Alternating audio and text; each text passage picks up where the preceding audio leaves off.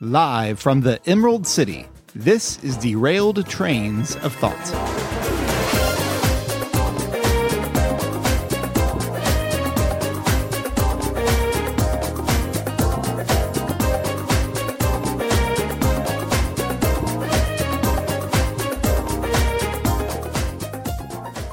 Welcome to episode 110 of Derailed Trains of Thoughts, your premier podcast on storytelling for the creator and the consumer.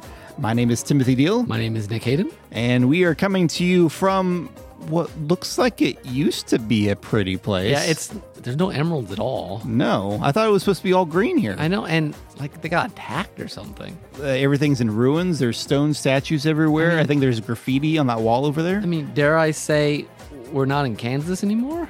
I think that's fair. Okay. I'm not even sure where else we would be here. No. We haven't been in Kansas lately. I know Spider-Man was. At least in our last episode. What was that graffiti say there? Beware the Wheelers. Okay. I don't think I want to have anything to do with whatever those guys are. Let's find some crevice somewhere, and yeah. I don't feel safe being out in the open here. I think it's a wise thing. Here, I've got this key. I think this closet over here will be a nice safe place to record from. This is a city of a different color. Yes, indeed.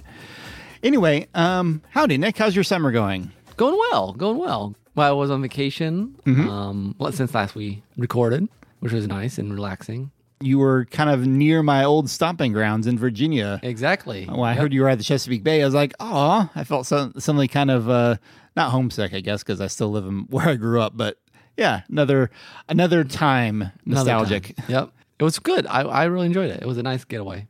Cool. So what have you been doing, Tim? Oh, wedding prep, that kind of stuff. Oh, exciting. Planning, getting save the date cards out, all that good brouhaha. Maybe Wheelers can help?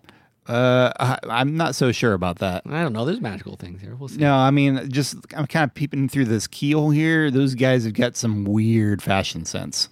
Oh, I see. Yeah, let's not. Let's not bother them as much as we can help it. But speaking of weird, I think it's time for Story School.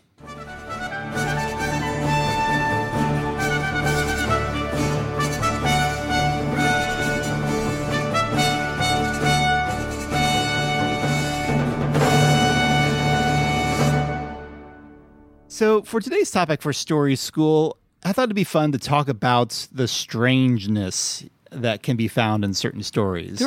What? Stories can be weird? Stories can be quite weird. And my title for this unofficially is The Weird, the Bizarre, and the Ugly.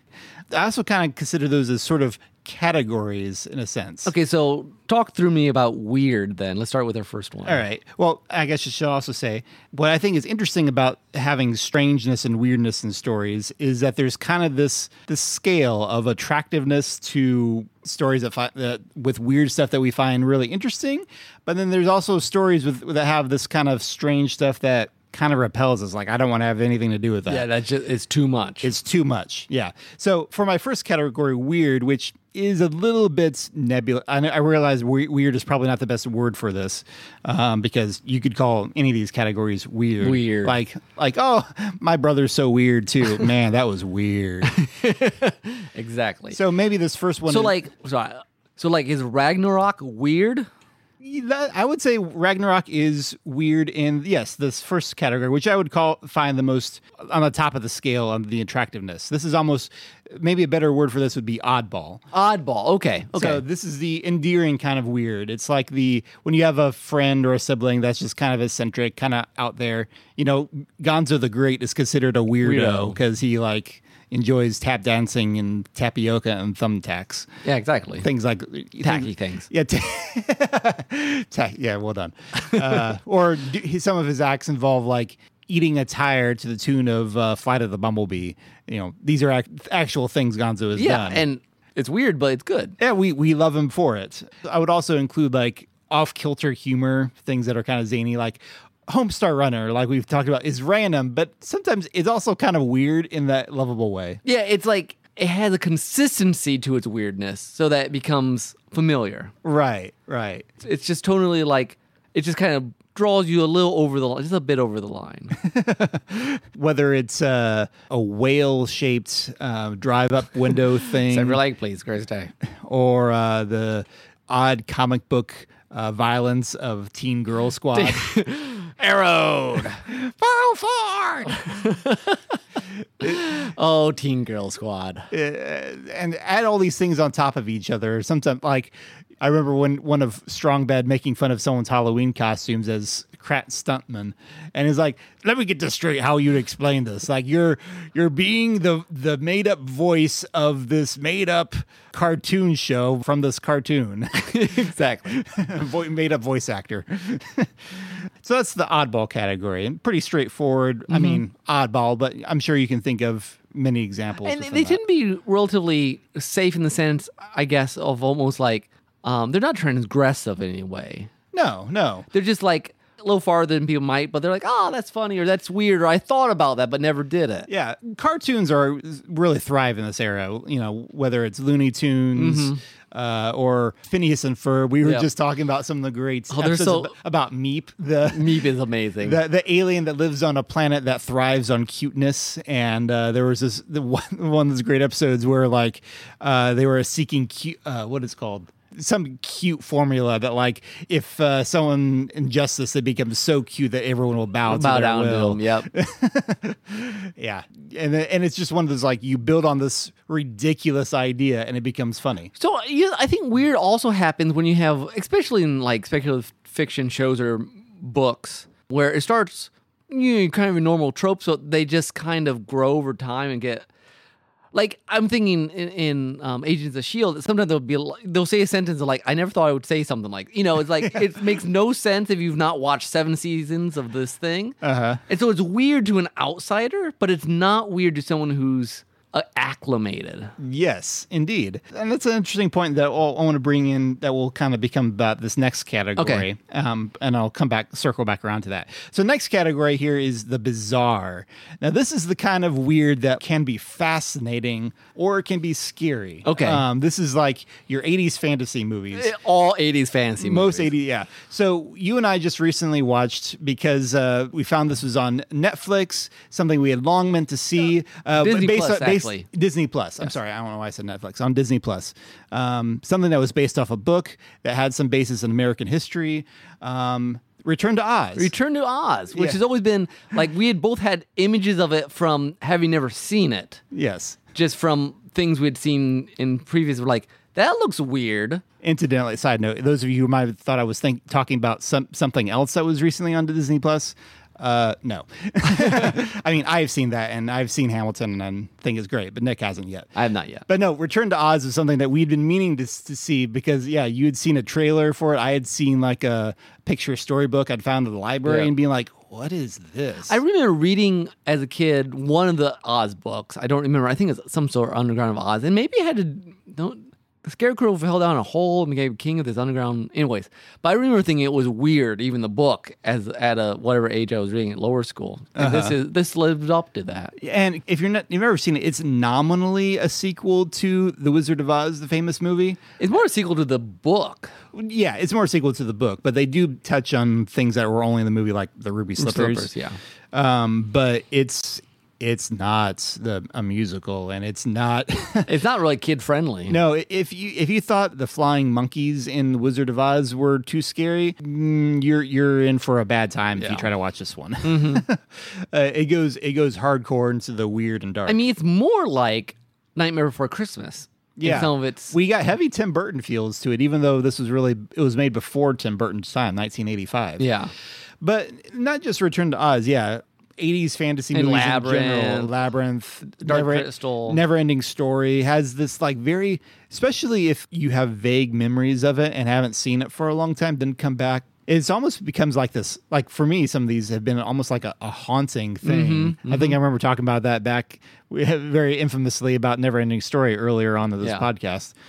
Sometimes it like gets under your skin, but in this way that, like, but what was that weird thing I saw as a kid? And I think in some ways that's the strength of both weird and bizarre things, is that they shake up what we expect. Like they just tune some element of the storytelling up a couple notches more than we're used to. And sometimes it's very effective, and they, for good or ill, they tend to last in your head. It really is. If it's gotten to this level of strangeness, bizarreness, you really do get the sense of visiting another world when you're in it. So in that sense, it's an escapism, but it's also it brings up this curiosity, and you trying to figure out, what is this world? What are the rules here? Why did the creators make these bizarre decisions in making this place? I mean, that's how I feel about whenever I think about Brazil, the movie by Terry Gilliam. Really good movie, but very, very strange and so very visually interesting. And the trick with these things is that different people will have different levels of comfortableness with this, different tolerances. There are commercials that are bizarre sometimes, like in this dangerous way. Have you ever watched Little Baby's Ice Cream? Yes, I remember that one. So we show this to the youth sometime. It's our kind of a initiation thing. Okay. And some of them are like, oh, that was great. And a lot of them, they'll come back and be like, what did we just see? Like, they're like, I can't get that out of my head now. Sort of weird. You have to look it up on YouTube, listeners, if you've never seen it. Little Baby's Ice Cream. We would caution you not to show it to small children. Yes. I might traumatize some, but Play at night. Don't do it. but it is an experience. It is. And that's the thing. The movies that can push that art and experience, sometimes not good experiences.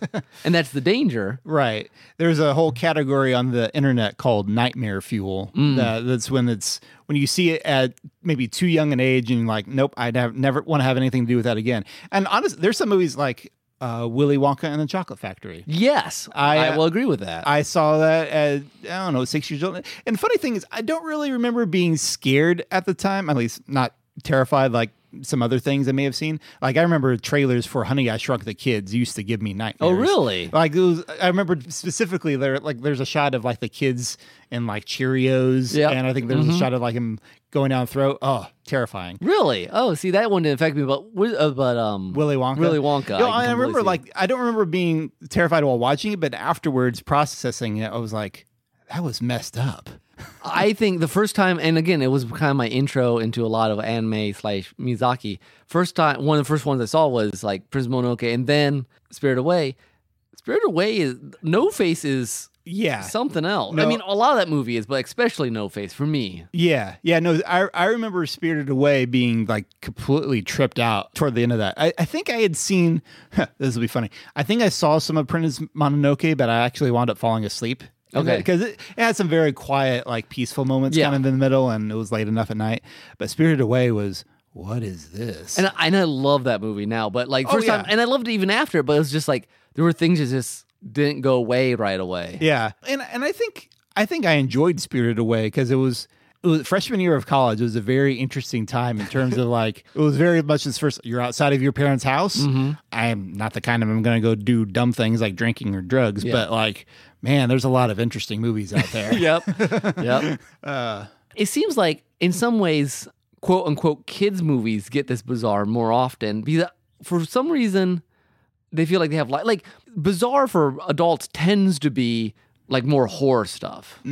Like, let's freak them out. Right. But like, there's a lot more you can do with bizarre than that. Yeah. And kids tend, especially cartoons, but not just cartoons, like the 80s fantasies, tend to want to, like, oh, we can be more fanciful. And fanciful sometimes means unmoored from reality. Yeah. In a unique way. Like, you can stretch things differently. Yeah. Sometimes it can come across as whimsical, but sometimes it like, you just take whimsical a little direction and it veers into insanity. Yeah. Mm-hmm. Have you ever seen... actually, I've never seen this movie either. I've just seen clips from it. There's this Raggedy Ann and Andy movie. Yeah. Oh, you know what? I have memories suddenly of seeing something like that. It was animated by, I can't think of his name now. He's the guy who did, remember I showed you some of The Thief and the Cobbler? Yes. And Roger Rabbit. Oh man, Roger Rabbit's one that got me as a kid. I can see that. That was one I didn't see till I was a freshman. And I was like, yeah, this would have freaked me out as a kid, for sure. The end. Yeah. Yeah. Yeah. The Christopher Lloyd character. Yeah. Uh-huh.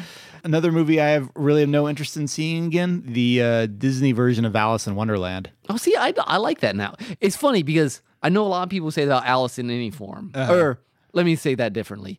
Alice's that have not been tamed by modern reinterpretations. Yes. Because like there's this old, it was like a PBS with a Jabberwocky and it was a cool dragon thing. With that, it still sticks in my head. I remember nothing else about it except that thing. I don't think I ever saw it because, like, I probably had already seen the Disney one of like, nope, I don't have anything to do with that. But when I showed my kids Alice in Wonderland, like, I loved it. Natasha's like, no. She, like, still doesn't like it. But my daughter Serendity's like, this is great. And so it's interesting how different people like Natasha's still too unmoored from reality. You know, it just doesn't work. It goes too far. It goes too far. For me, it's like, this is so creative and, you know, and I don't know, like, and I think people, like you said, have different tolerances, different amounts of interest in wanting to explore those things. Yes, absolutely. Like my dad, for instance, very little tolerance for that. Yeah. I'm amazed we actually got to watch through all Lord of the Rings. Because, I mean, he has a history of getting nightmares about things anyway. So, like, he just can't take... And he loves action movies, don't get me wrong. But like, go too far into the fantasy or the surreal, and he's out. See, I like surreal to a certain extent. I like magical realism. Playing with those kind of fantastical boundaries makes sense to me to a certain extent. Like, 80s fantasies are cool to me. Yeah. You know, and some people are like, what is this? Well, and I think it is one of those things that I think your tolerances for it can actually increase as time goes by. Like, the more you've watched Spirited Away or Miyazaki, you start understanding the rules, or if not the rules, the way his mind works and the way this world works. And I think that's important because why it's so bizarre is because it seems unmoored from reality. But once you understand where it's moored into reality, it doesn't bother you as much. It's when things are like, sometimes there's bizarre, like, I'll just throw Evangelion back in here. Sure. But there's a bizarre that you can't make work out logically in your head sometimes. Like things, you can't get the pieces to fit. Yeah. And then it just bothers you. It's just unsettling. But if you can make the pieces fit, you can say, oh, this is this. You know, No Face represents whatever. Right. And so and once you've hit that threshold of like, you understand the world, then I think sometimes a story drifts back from the bizarre into the oddball. Yes. So like, you know, the first time you may have seen Nightmare Before Christmas, you may have been... Or I remember first time seeing trailers like, that is weird looking. But then later on, like when I was a teens librarian, the sort of teens that come to library for programs were all about Nightmare Before Christmas. Yeah. So it was like, okay, sure, we'll watch it for Halloween. And I could understand, I could appreciate it for what it was. It was kind of this quirky, goth, cool, kind of heartfelt story. It went from just being, man, that's weird, to like, oh, okay, I kind of see it's my eccentric goth friend of a story. And I think some of the difference between like the bad bizarre to the good bizarre / weird is also being able to be tonally consistent. Like oddball is like the whole movie feels consistently, like Ragnarok's consistently something. Oh, some people will disagree, say it went too far at this joke or whatever. Sure. But versus like it's inconsistently You mean weird. Thor Ragnarok? I suppose we should clarify that. Thor Ragnarok. Yeah. As opposed to movies that are like inconsistently weird. Like they'll be kind of normal and then turn weird and then come back. Yeah. And like then it becomes maybe even moves into ugly at that point. But you got lots of these. I've been watching a lot of Mystery Science Theater again. And like some of these movies, they're just weird in a way that doesn't make any sense at all. Versus it's like what happens with Star Wars. We all love everyone loves Star Wars, not everyone, but most people, like the originals. But when you look at it from the outside, it's like robots and this breathing guy and this prince with it. I mean, it's weird. Well, you know, I'm glad you brought that up because actually I've been showing Janelle Star Wars because she knew some about Star Wars, but she'd never been a big fan. Yeah. And interestingly enough, her best friend was kind of in the same boat. Her best friend had got married recently, and her husband was going through Star Wars with her. So it's good husbands. Yeah, exactly. Educate your loved ones on Star Wars. It's public service. But one thing that Janelle had told her friend Maria, she had mentioned that I had said that George Lucas kind of thinks of himself as avant-garde. And that kind of clicked with her. She's like, oh, that makes so much sense because I was having a really hard time understanding why you would have all these weird alien races. And like, she was really struggling to understand kind of the rules of the world, essentially. And which is fascinating for, you know, a grown adult to not understand the rules of Star Wars. But at the same time, it's like, yeah, that makes sense. You needed some sort of like entry point to understand how all this fits. I suppose it's sort of like cultures. In the sense that, like, you go to a foreign country sometime, you're like, why are they acting so weird? Why do they do this? Why do they do that? Why do they? And it makes sense once you grok the culture. You're gonna have to explain. I know you've defined. I know grok. It's like the third time. I just like using the word grok to be clever, I guess. But No, it's like to fully understand, like to Right. get so well that you could like dream and like if you grok language, you could dream the language. Gotcha. But you still like fully immerse yourself in the. Mm-hmm.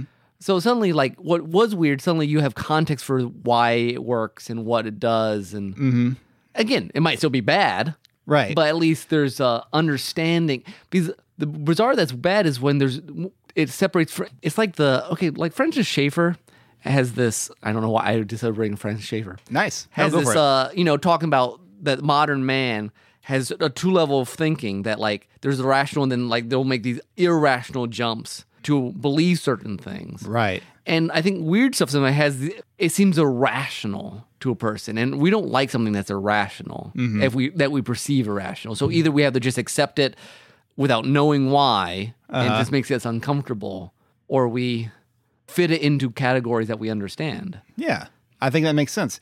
Yeah, this bizarre level I was kind of counting as neutral ground in my scale because it can be attractive. For some people, it's unattractive. Yeah. If it's done poorly, I think that's where it becomes completely inscrutable. Yeah. That's more on the negative side of things. And sometimes that's just even a matter of like, you feel like there's a deeper meaning there, but you have no idea what it is. Yes. I've had that in certain movies where you can, like, it just, I think you were trying to say something, but I don't get it, and it just like you were just frustrating. You pointed me to animated shorts Yes. recently that I never heard of. Apparently, Walt Disney and Salvador Dali had worked together on this animated cartoon, like what, 6 minutes or something like that? Something like that. I don't know how far they got based on. Apparently, the funding ran out. According to Disney Plus, this is where I'm getting this information. And they finished it recently. They finished it back in 2003, 2006, a few years ago. But it was Walt's nephew Roy who finally had it finished. And I was like, oh, that sounds intriguing. I took a look. I have no idea what that thing is about. I have no idea. Like, you get some ideas of love or beauty or something, but it just, I watched it and Natasha, she's like, why did we watch this?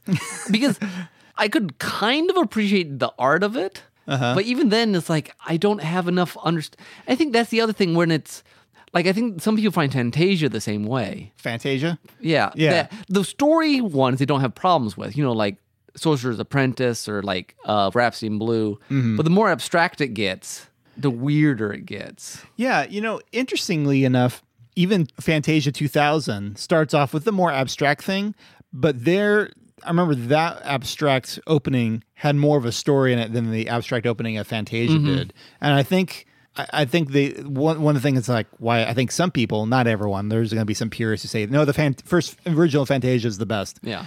But Dan Povenmire, one of the creators of Phineas and Ferb, has said he likes Fantasia 2000 more, and I think it is partly because each of the segments in that one has a much stronger narrative structure. I think when it's unmoored from narrative but feels like it has meaning, it's super frustrating. Yeah. Like there's parts of like the end of 2001.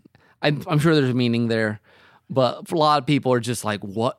First time you watch it, like, it's very unfulfilling. And I still have not seen 2001 for that very reason. I've heard enough about it from like both sides of like, this is probably would really intrigue super artsy people, and I should probably watch it at some point just to have a better cinematic knowledge, but I haven't felt in a rush to do it. I think the ending would make more sense now than it did the first time, having more experience and stuff, but...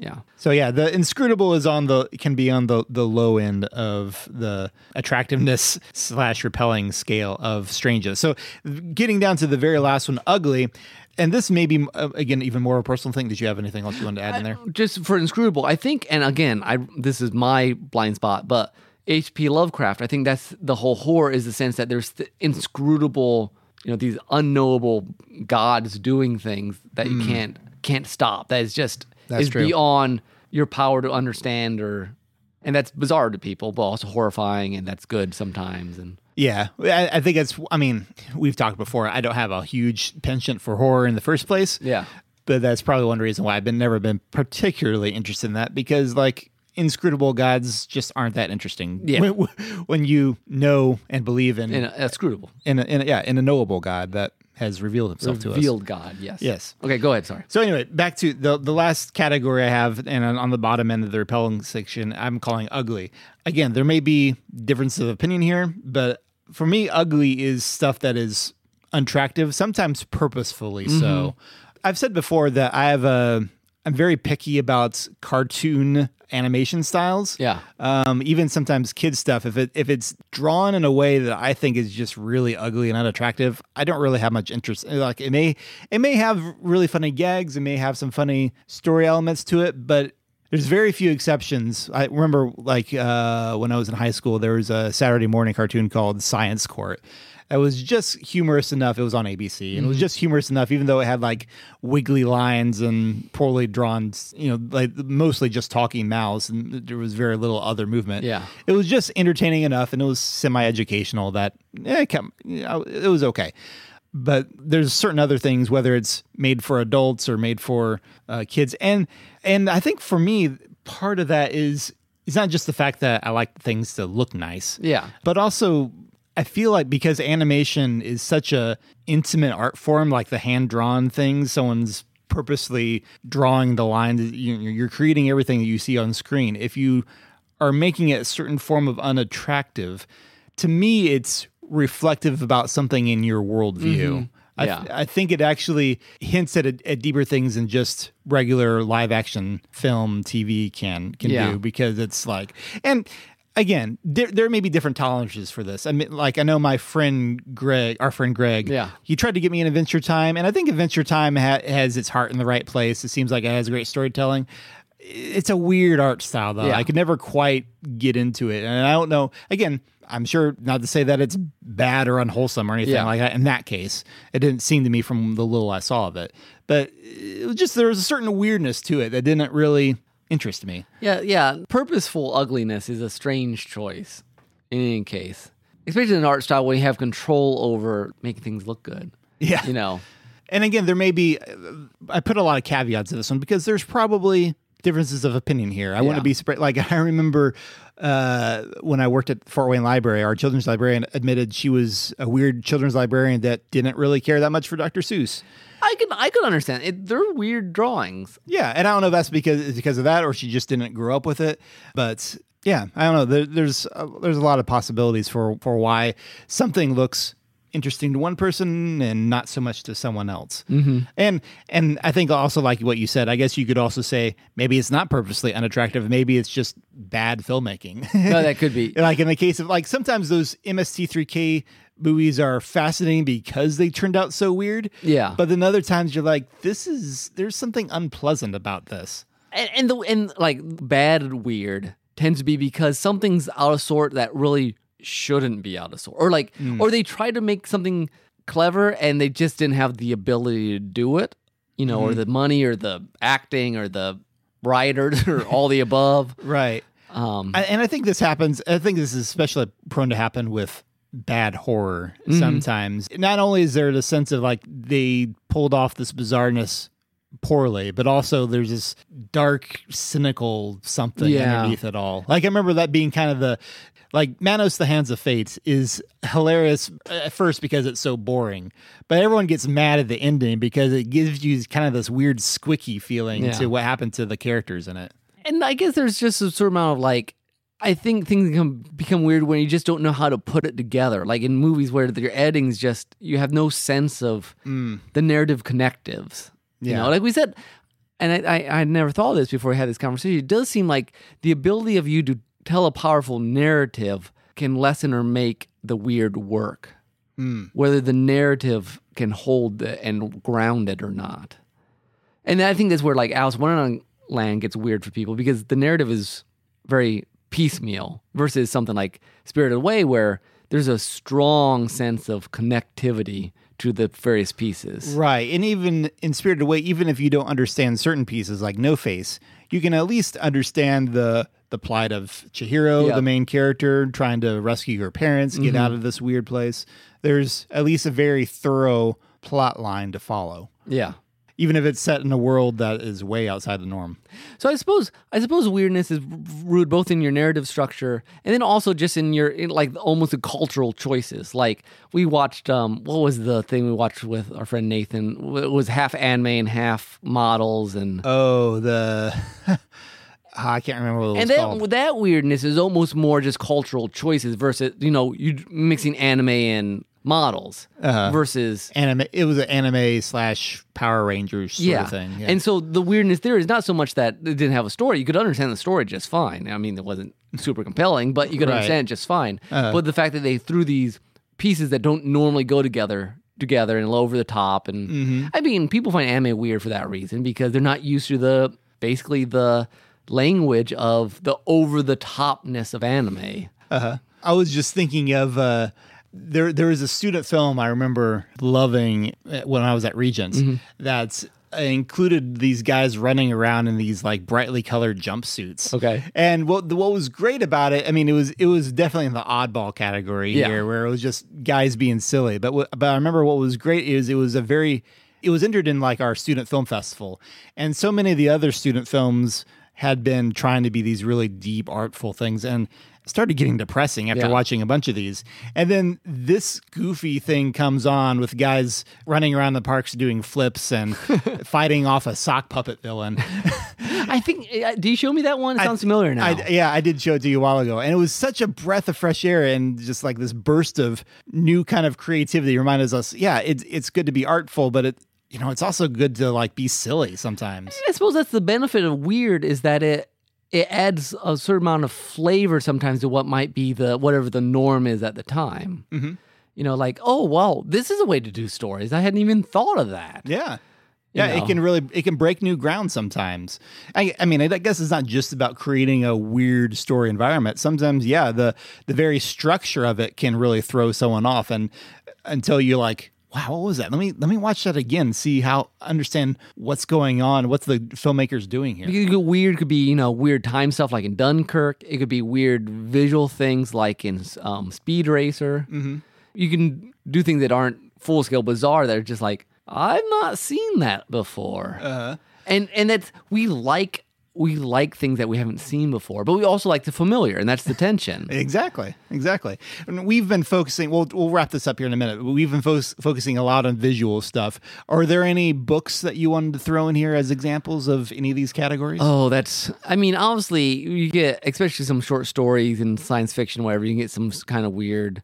I don't know if I have anything that's super like disconcerting, because that's a little harder to get, I think. Because you just stop, or it's slower. There's a certain amount of rationality you need to write a story that's going to even make sense. Yeah. That visuals you can get away with, you can go more abstract and get some of that irrationality in.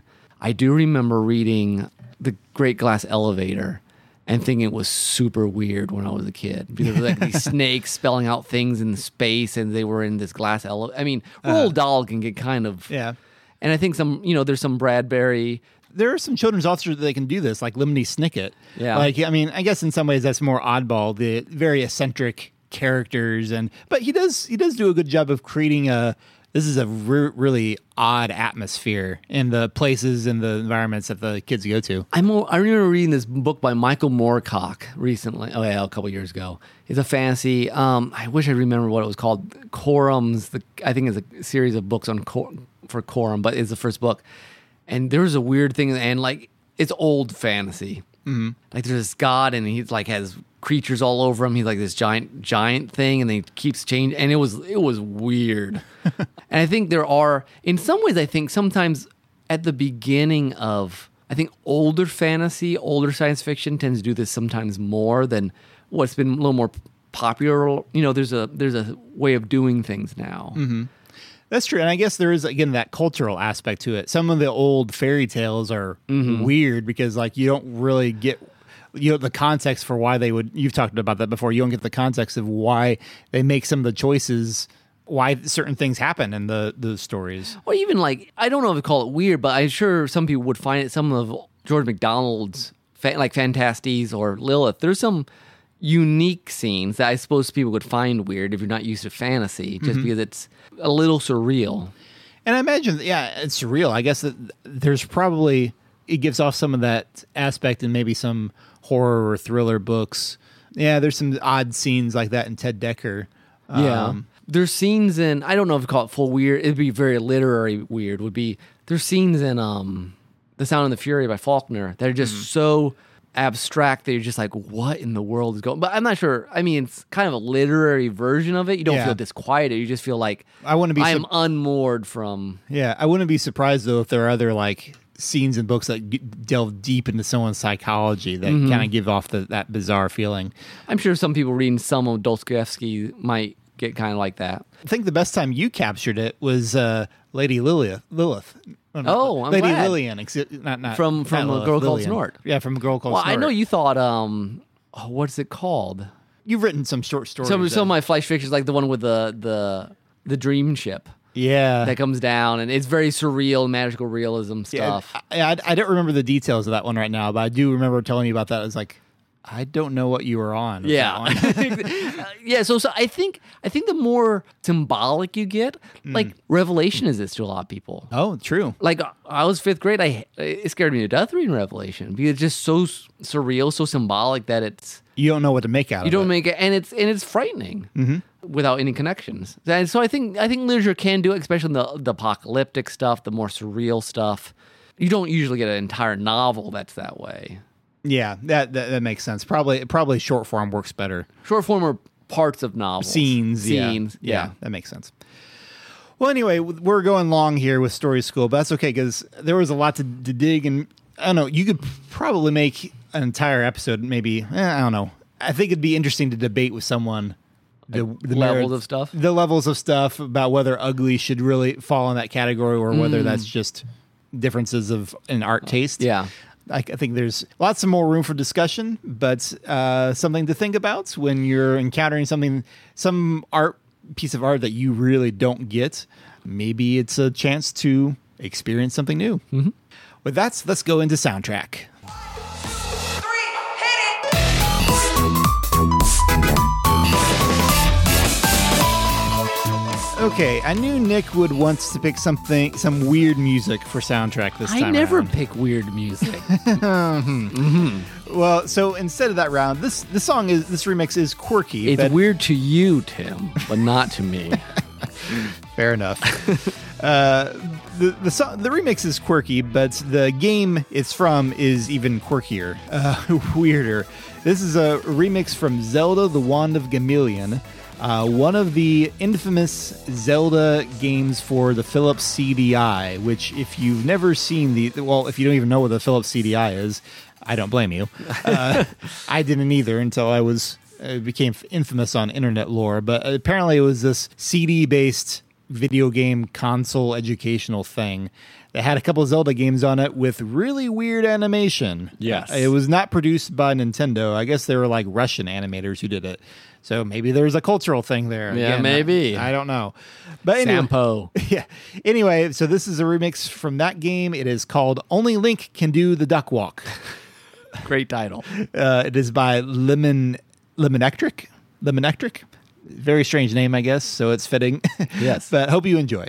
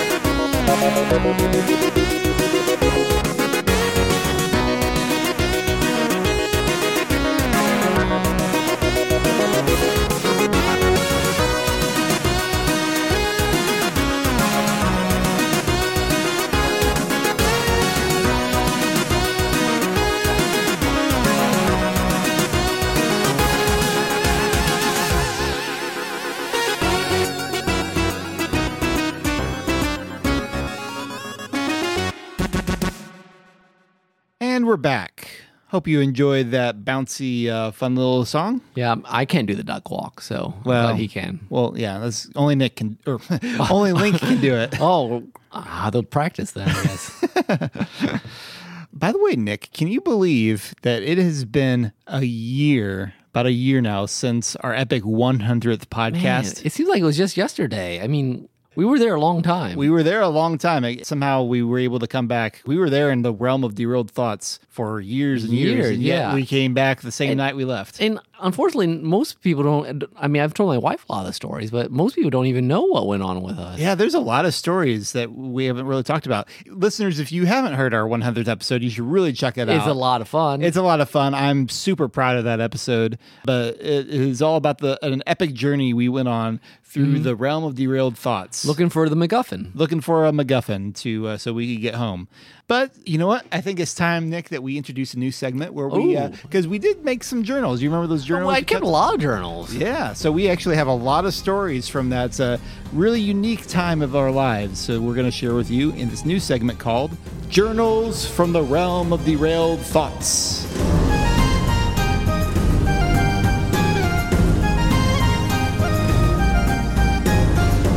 Day 471. Boy, what a day. We're still making our way canoeing through the fjords of Mumblejub, looking for our next lead to obtain this mysterious MacGuffin we were told to find. It's been slow going because it's been ridiculously foggy, which makes it hard to tell sometimes if we're going straight or about to run into a cliff. To make it worse, we keep hearing snatches of our own voices, stuttering or stumbling for a word.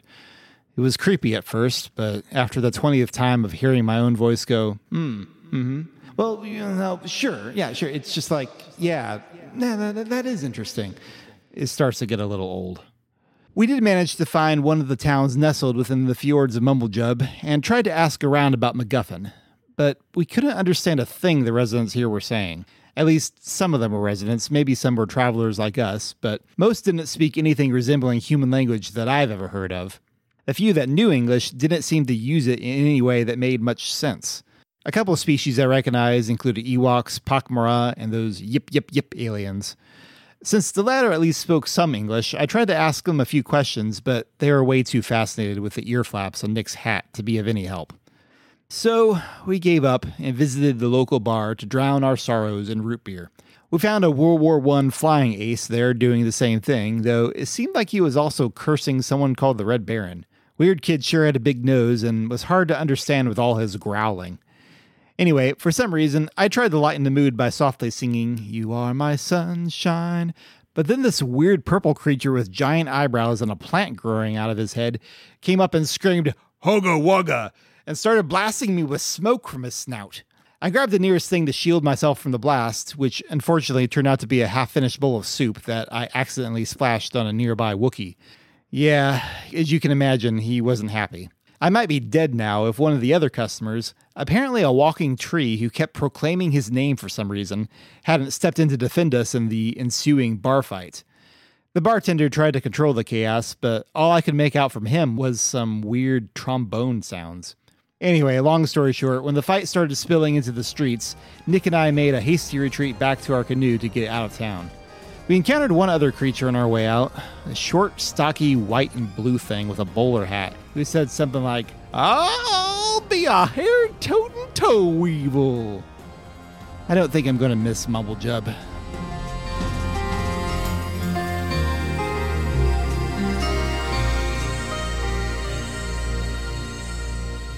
So yes, I remember that. I had a black eye for a long time after. my ribs are still sore thinking about that one. Yeah, that's not the worst day we had, but not the best by a long way. So No, it was an odd town. it was an odd town. But anyway, we're going to move on now into our next segment, our take. On Tales.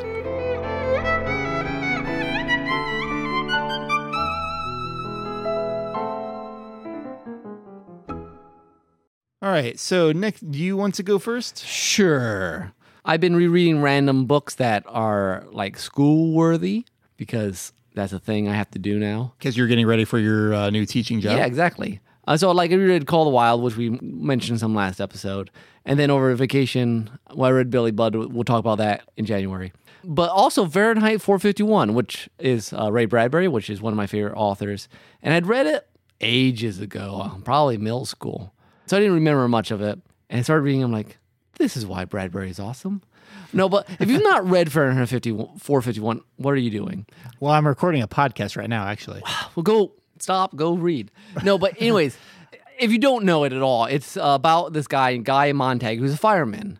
And in this book, firemen burn books. That's what they do. They get called in whenever someone finds a book and they burn them. Called Fahrenheit 451 because that's the temperature at which books burn. But it's fascinating because it has a lot to do with Bradbury's love of books, of reading, of the necessity of taking time to not be distracted and to think about real things, have discussions with people. You know, because like his wife is just living from one distraction to another. She has 3 wall screens, and she wants a 4th one so she can completely surround one. She watches her shows, and she has these seashells she puts in her ears to listen to music while she sleeps. Written in like 1950. Interesting. And I mean, there's so many things they talk about. They had this great conversation about the last presidential election, and the entire point was that, well, so-and-so was the most handsome. Why wouldn't people vote for him? I mean, the entire process of voting for president was who basically appeared best on TV in 1950. That's wild because there's a story. I'm going to interrupt you here real quick. Go for it. There's a famous story in, at least I learned about it as a media student back in undergrad, about, I think it was a presidential debate between JFK and Nixon. The people who listened to the debate on the radio thought that Nixon had won the debate because he had the best arguments. Mm-hmm. The people who watched it on TV thought that JFK had won because it was hot in the studio, and so Nixon was sweating a lot. Whereas JFK came off as very cool and collected. He wasn't wiping off sweat as much. So people watching it thought, which is very interesting, just the difference between how the media conveyed different messages depending on what people were paying attention to. And like early on, he meets this girl who kind of, she'll sit and walk in the dark or taste raindrops as they fall down, or like she's connected to the world, the real world. And he just goes through life without thinking and burning books. And it's interesting because the reason books got banned originally is first people stopped reading them and then they decided to ban them. Anyways, it's pure Bradbury in the way he writes.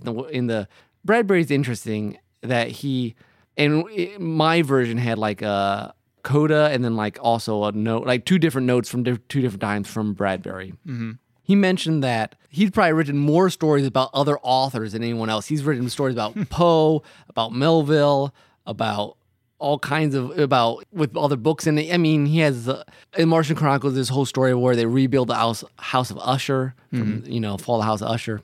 So you can tell his love of books and his love of thinking and having conversations, and it's okay. We should be disagreeing and having these conversations, arguments, and it's a great book it's good classic science fiction if you've ever read it.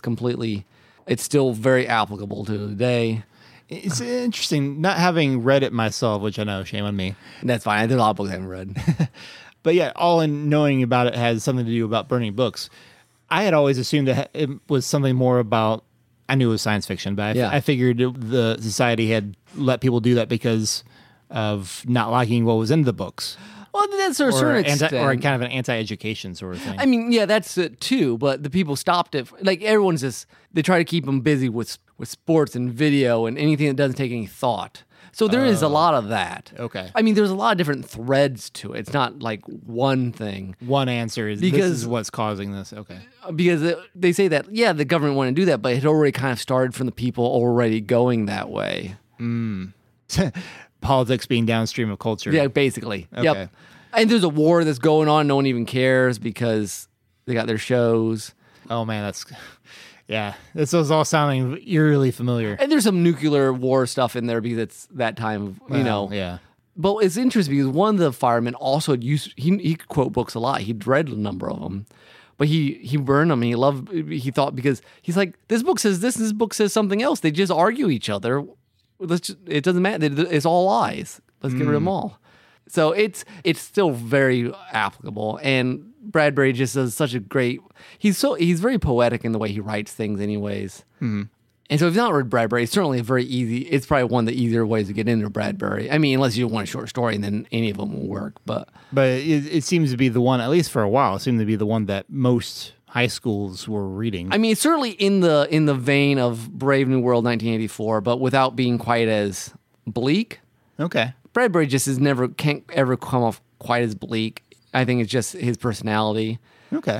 Because at the end, he finds a group of people. They've each memorized one book, and when the war is over, they'll go and help people, share what was in the books again. And they say, and the books may not help us avoid it again, but it can't hurt having the knowledge that other people have had before.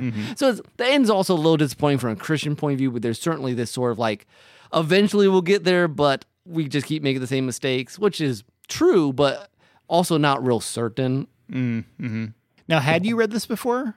Like middle school, I remember very little. Besides, I don't remember liking it as much the first time, probably because I just didn't have the context to. Sure.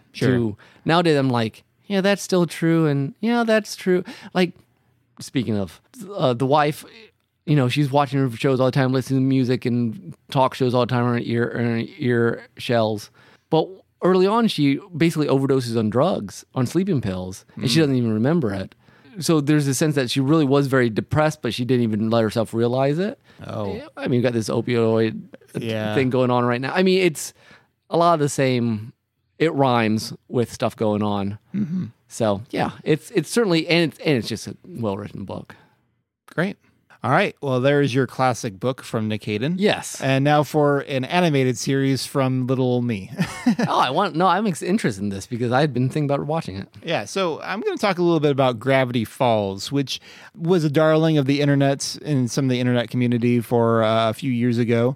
It was a show that was on Disney Channel. I think originally Disney Channel, then moved to Disney Plus or Disney XD. Now it's on Disney Plus, which is how I finally got a chance to see it.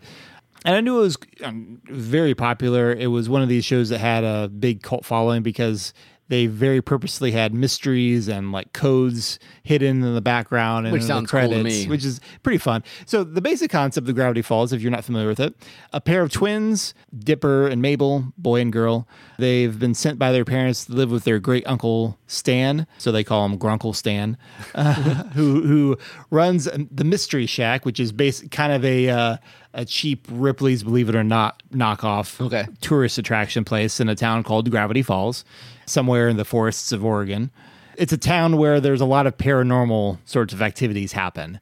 And I think in the first episode, Dipper finds a journal that helps him kind of guide him through to find some of the weird things. And the big mystery for a lot of the show, initial part of the show at least, is who wrote this journal and what does it all mean and things like that.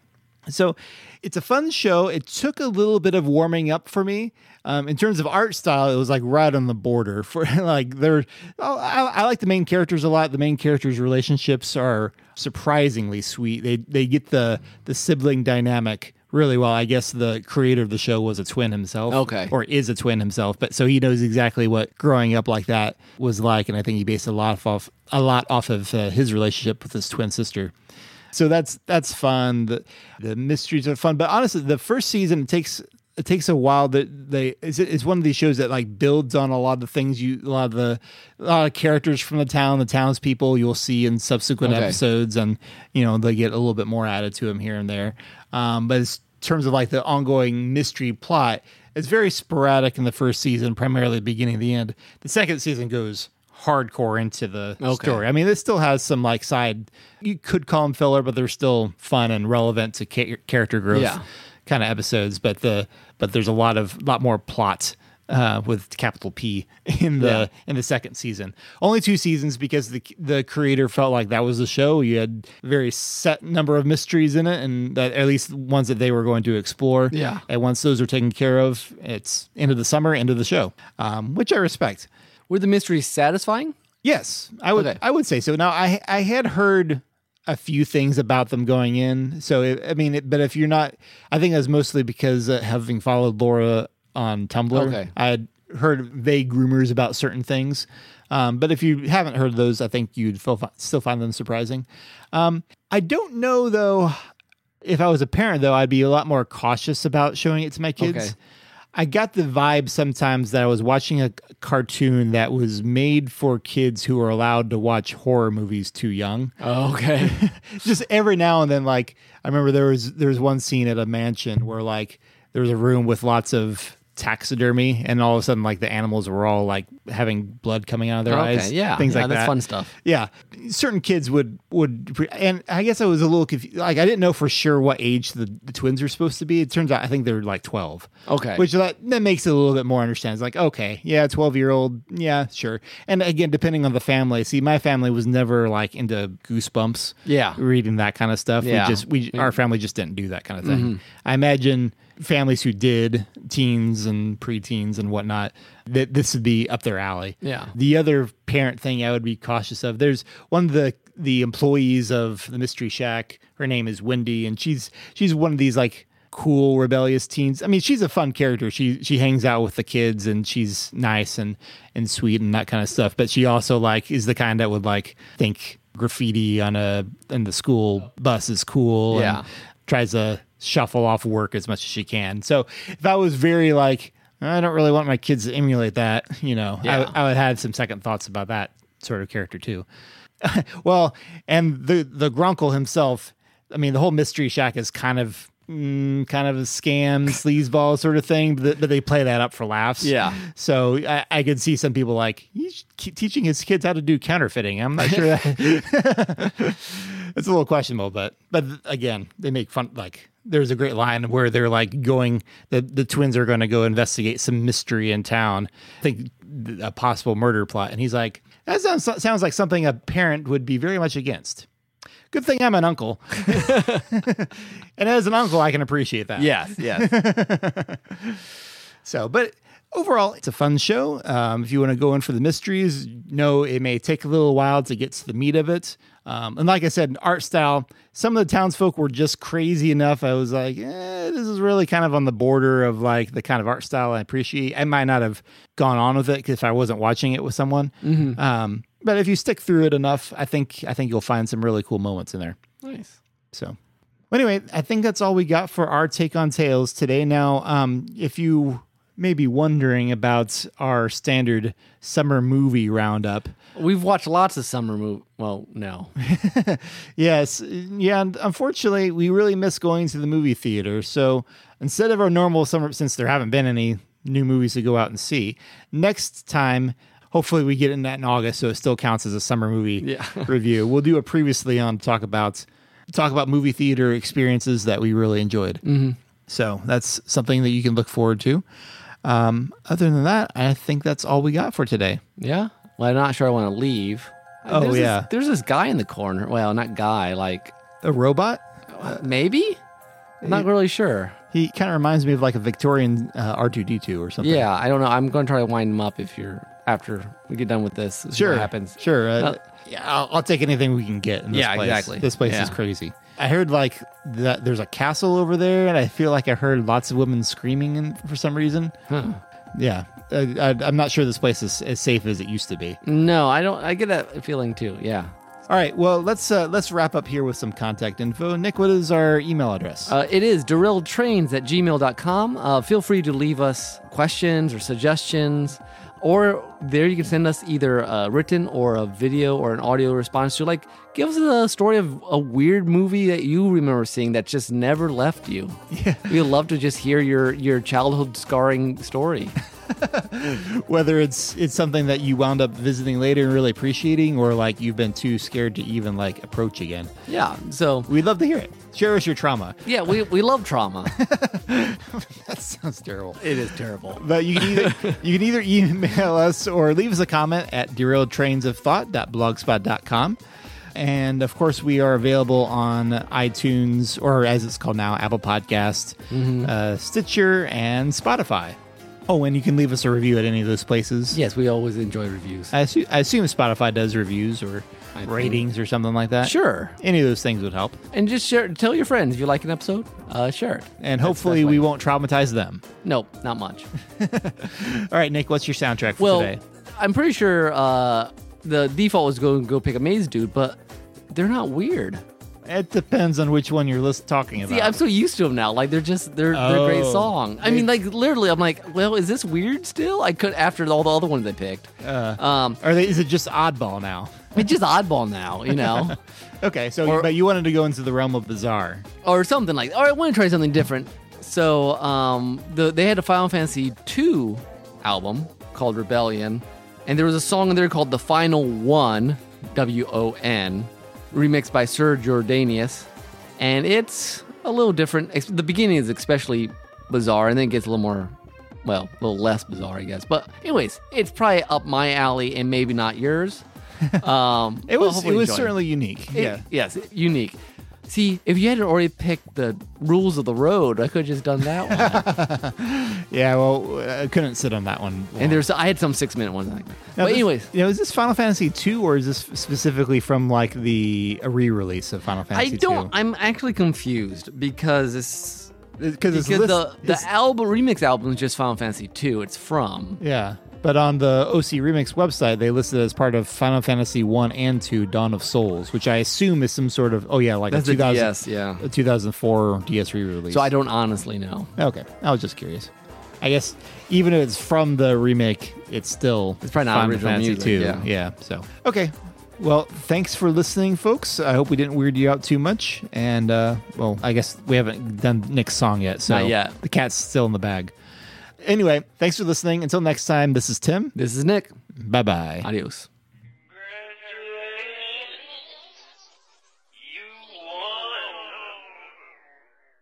Picture yourself on a plane soaring through deep blue sky. Suddenly, you go insane from turmoil and grief, and despair turns your hair into beautifully colored gray. And then you die.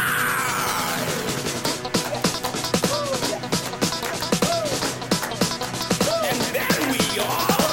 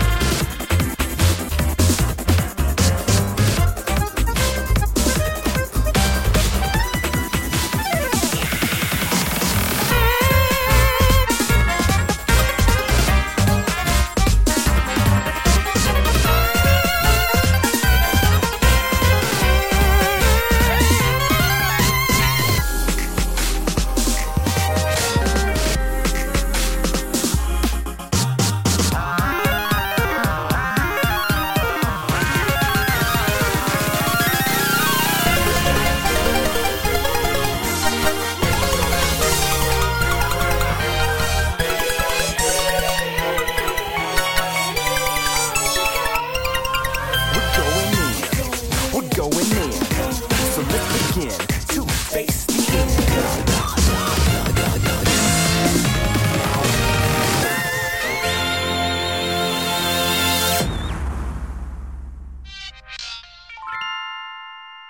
Congratulations.